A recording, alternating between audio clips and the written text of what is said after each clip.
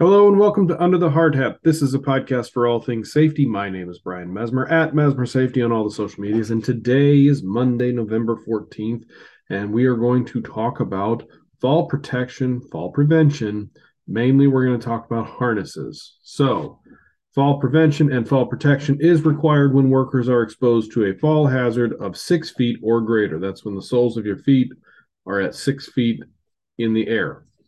The personal fall arrest system is a system that stops a fall in progress. That includes what we call the ABCDs of fall protection. The A stands for anchor point, the B stands for body harness, the C stands for the connection point, and the D is the D ring. Anchor points must hold a minimum of 5,000 pounds, as a fall can generate forces in excess of 3,000 pounds. Body belts are not allowed to be used as fall protection.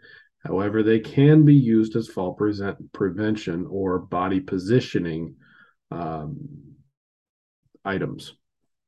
Personal fall arrest systems must be rigged so that the worker cannot free fall more than 6 feet or contact the lower level.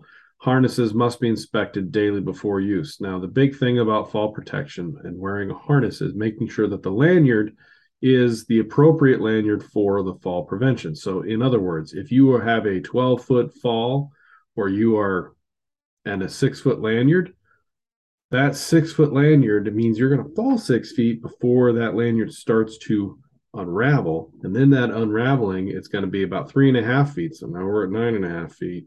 And then it includes about 2 feet of stretching. So 12 foot may be the minimum distance or the maximum, not maximum, minimum distance from where your feet are if you have a 6-foot lanyard. However, they do make other things like what do they call them? The yo-yos, self-retracting lifeline.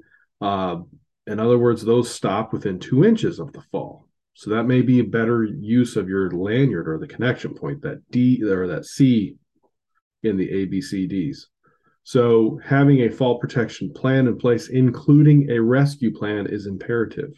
Um, that is fall protection in construction. If you have any questions, please feel free to reach out to your company safety representative. You can certainly reach out to me. Don't forget to subscribe to the podcast so you get automatic downloads when we upload each episode. Thank you for listening, and remember to be good and be safe. And if you can't be good, at least be safe.